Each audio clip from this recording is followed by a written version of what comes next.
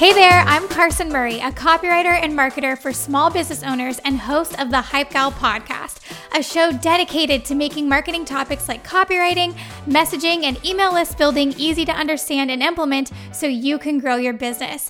I believe business is a marathon, not a sprint, and my hope is that each episode leaves you feeling less confused and more confident in your marketing and gets you excited to keep showing up for what you do because the world needs what you have to offer.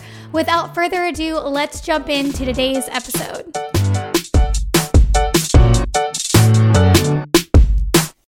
Hello and welcome to part 2 of 7 tips for writing great email copy.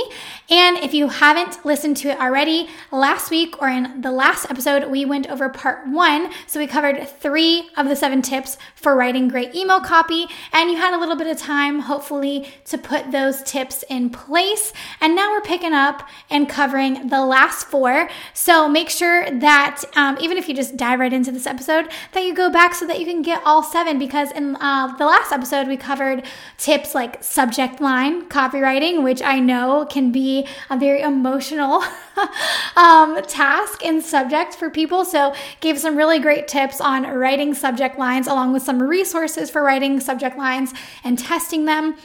And then we just went over how to write, the goals that you can set for your email, writing to one person, writing in second person, etc. Okay, so hopefully you had a little bit of time to practice those. If you haven't listened to it already, jump back and listen to that episode and then pick back up here, or honestly, do whatever you want to do. But getting all 7 is the best way to go, okay?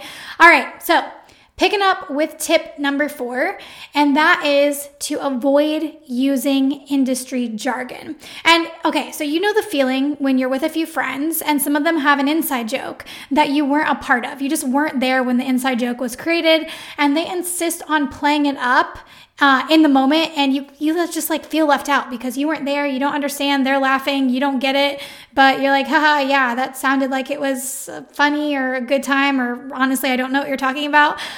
Using jargon, aka words that others who aren't in your industry might not understand, makes your readers feel just like that. Not only does it isolate them, but it also runs the risk of confusing them or making you seem arrogant, and neither of the two is good, okay? So the rule of thumb when writing copy is to write at a 6th grade level or less. The most brilliant people and writers in the world are those who can communicate a complex topic very simply, okay? So if you're like, all right, well, I want to be brilliant, I want to be a great writer, I don't want to make my readers feel isolated or left out. And the thing is like, if you've done that in the past, if you're like, oh crap, I've definitely used jargon, it's not that you wanted to be arrogant. Sometimes people use jargon because they think it'll make them sound more intelligent to their audience. It'll make their audience be like, oh, I don't understand what that means, but they sound so smart when they say it. And okay, yeah, that might be true. But if you also run the risk of confusing your audience or leaving them in the dark because they don't understand it, you're kind of putting yourself on a pedestal, right? You're kind of saying, I'm above you because I understand what this means, and I'm going to continue saying this word even if you don't understand what it means and you just kind of figure it out, or kind of seeming like you deserve respect or some type of, you're in a different arena because you have an understanding of something that they don't. We don't want to, no one wants to give that, wants to portray that or give off those vibes. So if you've done that in the past, totally, you're not bad. You're not a bad person for doing that. But just to give you some insight on how it could leave your audience feeling. So yeah, write at a 6th grade level and communicate complex topics very simply, even if it means exchanging some jargon for more commonplace terms, right? So some ways to do this, if you're like, yeah, I want to do that, is to use a writing tool like the Hemingway app, okay? And it's linked in the show notes. So it's just something that you can download and run your copy through before you hit send to see if there are any opportunities to simplify your language. So it'll even tell you at what grade level your writing is. So that's kind of cool, right? So if you've written something that you want to send to your list and you're writing at like a 12th grade level, but you know best practice, like the majority of people read at a 6th grade level or less. And that doesn't mean that they're unintelligent. That just means that that's the easiest level to understand and break down information, because our brains our brains get exhausted, right? Like our brains and our minds are also a muscle. And the more we have to try to sit and figure out and break down complex information so that we can very easily and quickly understand it, our brains get tired. So writing at a 6th grade level alleviates that and allows us just to process information really quickly, consume it really quickly. And one of my favorite things that I was told by a mentor is that people don't buy or take action on the best product or service in the marketplace. They take action on the thing that they understand the fastest, okay? So we just want to give people an opportunity to understand things really quickly and easily. So use the Hemingway app, run your copy through it, see if you can simplify any sentences or maybe exchange any jargon or complicated language for something a little simpler. All right, tip 5 is keep it short. So I know I've said this before, but people don't read every word that you write. They scan them. And that being said, the fewer words you use to communicate your point in an email, the better. All right. So email best practice as of late is to keep your emails to 50 to 250 words at the most. Well, to be honest, 50 to me sounds so little. Like I just feel 50 words. I'm like, what? That doesn't feel very substantial. And then 250 words, I feel like is good. I feel like most of my emails are probably 250 words if I go back and, copy them, paste them, and check the word count. I'm going to be honest with you, I don't. But I also have been doing this for a while, and I know that I don't write very long emails. I keep my emails shorter. So if you are kind of nervous about that and you're like, oh, I feel like I do write long emails, maybe that's why my readers aren't taking action, then, just before you send an email, look at the word count of your email, and before you send it, reread it. If it's over 250 words, reread it and ask yourself if every single word you currently have is essential to getting your reader to accomplish the goal you've set for that email. So in part 1 of these 7 tips, I went over setting a goal for your email before you start writing it. So just reread and be like, is every single word that I have here essential to getting my reader to accomplish that goal? Is every single word here, adding to that? Or is it taking away from it? Or is it just fluff? And if it's not helping that goal, then delete it, okay? So be sure to also look at your sentences and paragraphs and make sure those are short and concise as well. So I know we're talking about word count here, but you can write a 250 word email and have really robust and just large paragraphs and run-on sentences. And your paragraphs in your email, best practice, my recommendation is that they contain no more than 2 to 3 sentences with plenty of space in between each one to make your emails easy and inviting to read. I don't know if you've ever opened up an email, okay, and it looks like one big block of text and your brain is immediately like, nah, I don't have time to sit here and read this. It's not inviting to read. It doesn't look easy to read. It looks like it's just a huge block of text. Or maybe it's a couple paragraphs, so the paragraphs look really big. Say you wrote 250 words, but you broke those 250 words up into 2 big paragraphs. That's still going to be really overwhelming for people to read. But then if you took that same 250 word email and you broke it up into tinier paragraphs, just 2 to 3 sentences at most, and there's lots of white space and it invites your reader in and they're like, oh yeah, this will be a piece of cake to read. There's truly a difference. So just look at it next time you write and make sure that your paragraphs contain maybe no more than 2 to 3 sentences, and try to keep your emails around 250 words. I'm going to be honest with you. Some of my emails might be like 400 words, okay? If I truly believe I need 400 words to convey my message and to help me accomplish the goal and serve my audience well, then I'm not going to punish myself and be like, we have to get this down to 250 words. But just the main point is to try to keep it as short and concise as possible while accomplishing your goal and serving your audience. And just making sure that every word in that email is helping and not hurting. It isn't fluffy. If it could be gone, then, let it go, delete it, etc. All right. Tip number 6 is to have one clear call to action when relevant, because having one clear CTA or call to action, I'm going to refer to it as CTA, in your email makes it easier for your reader, you guessed it, to take action and accomplish the goal you set for that email. For example, if your goal for an email is to get your community to book clarity calls, your call to action button or the link that you use is likely going to say, book your call. All right. Adding in another CTA, adding in more CTA buttons or links to that email might distract your reader from booking their call and take away from your goal because you're distracting them with something else to click on. However, there's always a however, there's always a but, okay? There's always an instance where things could change. There is an instance where having more than one CTA button is appropriate in an email, okay? So let's take your weekly newsletter, for example. Maybe you round up all of your best content each week from different marketing platforms like your podcast, your blog post, your Instagram, and you link them in an email. Each piece of content will have its own call to action button because each piece of the content is inviting them to go visit that content, to go listen to that podcast, to go check out the blog post, to go look at your latest reel on Instagram. It's going to invite them to leave your email and go check that out on that marketing platform.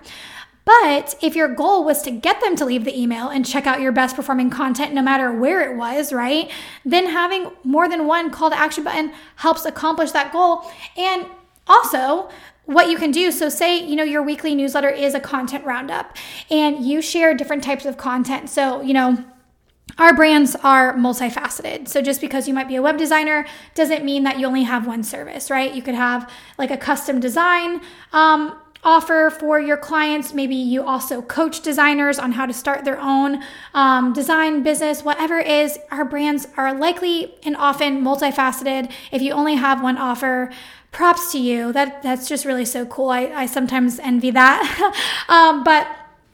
So, if you are packing a newsletter with different forms of content for different audiences, maybe your podcast episode was more on the coaching side, and maybe your blog post was more for your one-on-one custom design services, and you're analyzing that email and seeing what people are clicking on, then you can see what kind of content is performing best, which is really cool. So, yes, having one clear call to action button does really well when it's relevant for that email and when it's supporting the goal for that email. But there are different times in different instances where having more than one call to action button or opportunity for your reader to click on more than one thing in your email is beneficial, okay? You just have to think back to what the goal is for that email. And again, we covered that in part 1 of this 7 tips for writing great email copy, so you can go back and listen. Okay. Last but not least is don't forget the PS. All right, so last but not least is the blessed PS section of the email. And just in case you weren't aware, 90% of people will open your email and skip down to the PS section, see if there was anything worth noting, and then continue to go back up to the top and read or scan through the rest of your email. And I don't want that to discourage you, okay? I don't want you to think, oh gosh, I'm writing these emails and people are just opening them up and then scrolling to the bottom, seeing if there was anything good or, noteworthy, and then they decide if they'll read the email. Sometimes, yeah, but a really good PS section will keep them in that email because it's kind of just summarizing instead of, providing all the context to what you talked about, all right? Long story long with that is you don't want to skip this important section. So if you've been writing emails without the PS section, it's okay. But from now on, I encourage you to add just a little PS to the bottom of your email right below, your sign off, and use the PS section to recap the main subject of your email or to reiterate the goal of that email in 2 sentences or less, making sure to add in any important call to action buttons or links. Okay. So this is where it's, I would say more so important that you maybe just pop one call to action button in the PS section, because we don't want to bombard the PS section with a bunch of call to actions because we're just summarizing what the email was about. We're not giving a lot of context. So what you want to do is you want to think about, okay, what was the goal of this email? And what was, the main point of this email? What do I want them to walk away with? Or what do I want them to stay here and continue reading? And then just summarize the email. A lot of times I'll say, fancy meeting you here, or do you skip to the bottom of emails too? Same. Here's what you missed. I'll just be like, basically, I covered this. I covered this subject. If you want the tips, scroll back up to the middle of the email. The tips will be there in bullet points. And then I'll plug any important call to action button that I wanted them to click on in the PS section too. So it's a little bit just, being strategic, because we don't want to write a paragraph as the PS section, because if people see that, they might be like, oh gosh, like there's a paragraph in the PS section also? No thanks. So we just want to convey the main point, the goal, what we wanted our reader to walk away with, or if we want them to stay and read the email, we want to just be like, hey, I went over this. This is what you missed. It's in the email. Just like scroll up twice and you'll be there. Okay. So it's even telling them, oh, okay, like this is where I can find those juicy tips that I just missed. And then a call to action button, but 2 sentences. Try to make it 2 sentences at the most if you can. And the PS section is, it's also a great opportunity, besides like summarizing your email and adding a call to action button or link in there. It's a great opportunity to ask your reader a thought-provoking question so they respond to your emails, boosting your deliverability rate. So in case, you also weren't aware of this also, like as well, when people respond to our emails, it increases our sender reputation. I know we talked about sender reputation in the last podcast, which was part 1. We talked about we touched a little bit on why sender reputation is important as it relates to spam, like spammy words. But when people reply to our emails, it increases that sender reputation, allowing our emails to have higher priority in an inbox, because what it's doing is it's showing their inbox service provider. So an inbox service provider, again, is like your Gmail or your Yahoo account that you use. So we all have inbox service providers. Likely it's how we receive our mail. And their job is to keep any spammy, malicious content, aka emails, from reaching our inbox. Okay. So when we send someone an email, our ISP or their ISP looks over that email, scans that email through their technology and says, are there any spammy words? Is this person a reputable sender? Do they have a good send reputation? Which means have people mark them as spam because they didn't actually have permission to be in inboxes. So if someone is getting a hold of people's email addresses and showing up in their inbox without permission, and a bunch of people that have Gmail are marking their emails as spam, that affects that person's sender reputation, and Gmail can see that by running that email sending domain, aka the email that you're using to send emails, through their technology, and they're like, nope, this doesn't look like a good reputable sender. A lot of people have marked them as spam. Their emails often bounce, or they're using a lot of spammy keywords that we don't like. So we are going to either kick this email back and it's never going to get delivered, or it's going to land in a spam filter, in their spam filter, okay? So when people reply to our emails, it shows their ISP that we are a reputable sender, because people don't likely reply to spam emails. And also bots can't reply back. So if a spam email is coming from a bot, and there's no, really, they can't have a back and forth conversation. So it just shows their inbox service provider that we are a reputable sender, someone that you want to have an actual exchange of conversation with. It makes us look more human, and it increases it just gives us a better sender score, okay? Just like a credit score. Or, if you want to boost your reputation anywhere, it just boosts our reputation. So the PS section is a great opportunity. If this isn't a sales email, even if it is a sales email, you can ask people to reply if they have any questions. That's also a great way to just, nurture your potential lead better, but also boost your sender reputation. So, but let's say you're just like sending an email to your list and you don't really, maybe it's a nurture email and you've rounded up a bunch of content, but you're like, it'd be really cool if they responded to me too, or let me know like what kind of content they want to see from me, just like we do on Instagram sometimes when we take polls. So in the PS, you're just like, hey, if you really like this email, let me know what your favorite part was, or if you're struggling with X, Y, and Z, let me know how I can help you, or if you'd like to see any other type of content from me, reply and let me know. And I usually put in this section, I usually say, there's a very real person. Like there's a very real gal behind this computer who would love to reply to you. And sometimes I even say like there's a very real gal and like a dog like at her feet, and we would love to reply to you. And I'll say, it's mostly me, not my dog, that replies. I'll just say something funny to make it seem like a little bit more human, a little bit more relationship building, and that I really do want to help and that I really will reply if they send me an email. But the thing is like you actually have to show up and respond to those emails. You can't, stay true to your word, and because we want those people to continue replying to us. That also just builds such a stronger reputation with your brand that like you can reply and someone will reply back, and you're not just like receiving these automated emails, but there's someone behind the screen. And I get that this isn't possible for everyone. Some people have like, they don't have the ability to respond depending on, what the goal of their email sales campaign is, like product-based businesses. Maybe they actually have like a support email that you can respond to. But you can always link that support email in, that email and say, hey, reply to this and let me know. So there's different ways to do that, but it's always a good idea, and it very much so helps you boost your sender reputation.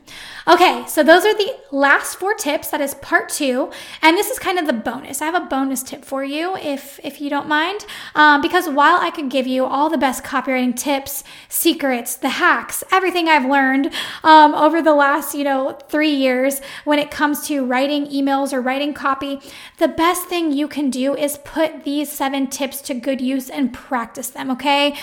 I don't know about anyone else. I mean, I'll be honest, I've always had a natural gift for writing, okay? Writing's come naturally to me. It's just one of the things that I'm good at. Like, I'm not great at math. I'm not great at science. I was always great at language arts and writing and history and anything like that.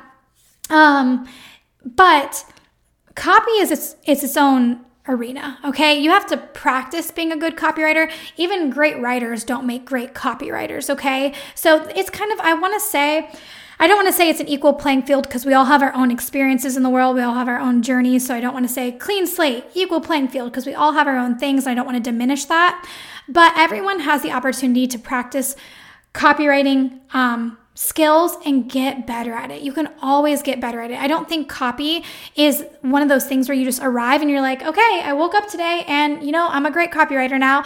It's always something that you're practicing. Even the best writers are always revising and rewriting and asking themselves, how can I make this more clear? How can I make this more intriguing? How can I, make my audience want to dive into this or open this email, or how can I communicate this more simply? I think that might be one of the greatest things that you can ask yourself when writing copy, to be honest with you. If there's just like one takeaway I could give you is ask yourself, how can I make this easier for my audience to understand? Am I communicating this topic, this subject matter simply enough?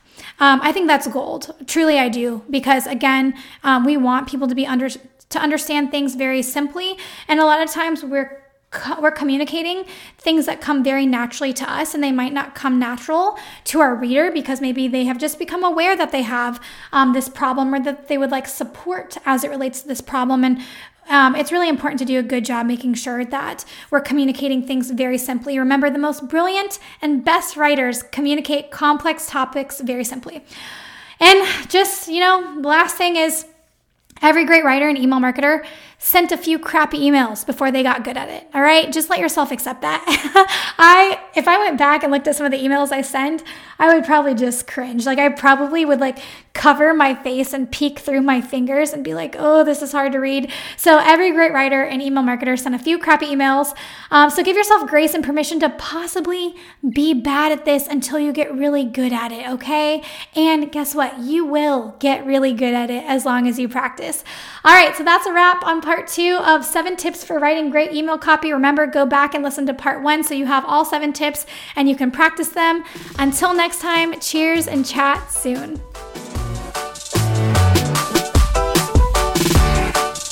Thanks for listening to the Hype Gal podcast. Don't forget to subscribe to the podcast wherever you listen so you never miss a marketing tip that will help you grow your small business. And if you have time, please leave a review. You can come hang out with me after each episode over on the gram at hypegal.co or join my email list community found in the show notes for more valuable exclusive content. If you have a question or topic you want me to cover, send me an email over at carson@hypegal.co.